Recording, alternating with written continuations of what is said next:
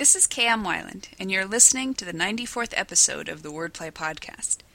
This week I charged back into the outlining fray with my historical work in progress, The Deepest Breath. The first attack on my battle list was streamlining my heretofore cumbersome backstory and making it as uncomplicated as possible. Backstories have a way of evolving into the green goo monster, until they're so big they try to take over the story itself.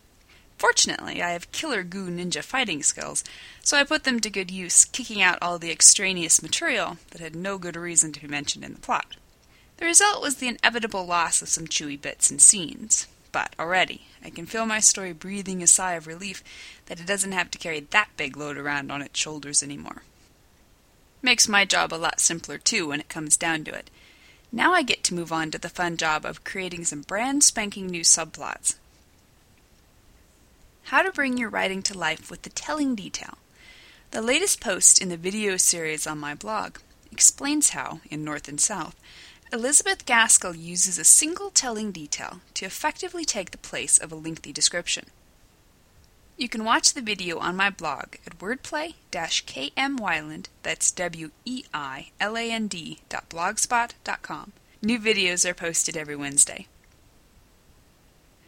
Meanwhile, enjoy this week's podcast.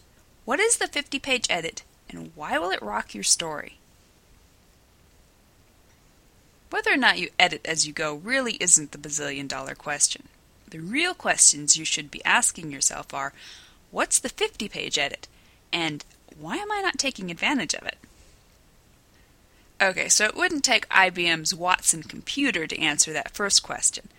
The 50-page edit is pretty obviously an edit that takes place around the 50-page mark. Why 50 pages, and not 40 or 60 or 38.5? Well, honestly, no good reason, except that the Big 50 is a memorable milestone, one that should find you approximately a quarter of the way into your story. That's far enough for you to have some serious mileage in your rearview mirror, but not so far that your destination is anywhere in sight.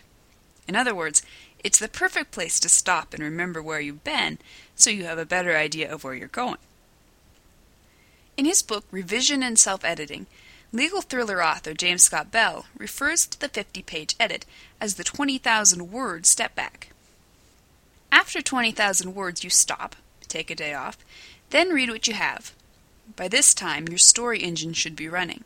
You've done enough of the novel to know pretty much what it's about. You then take some time to make sure you like the characters and the direction.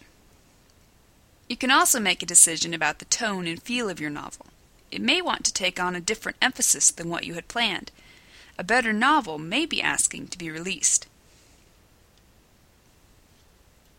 Bell only recommends one 50-page edit, but I take it one step further by printing off my manuscript every 50 pages. So maybe you're now asking yourself a third question. Why should I go to the time and trouble of editing my novel every 50 pages? Take a look at some of the benefits. It grounds you in your story. It helps you spot inconsistencies. It helps you fix plot holes. It reminds you of details. It helps you identify potential foreshadowing and symbolism. It allows you to recognize when you're on the wrong track. It polishes your first draft. It helps you build the next 50 pages. Whether your preferred writing method is planning or pantsing, by the time you actually start crafting your first draft, it's amazingly easy to get lost in the minutiae. The fact that crafting a single scene sometimes takes days can put us in a mental time warp and fog our memories about scenes we wrote even just a few pages back.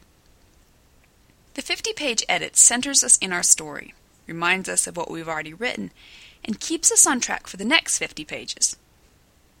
In a novel writing journey that can span months and even years, the 50-page edit is an important tool for ensuring our stories maintain cohesion and consistency over the entire story arc. Thank you for listening to the Wordplay Podcast.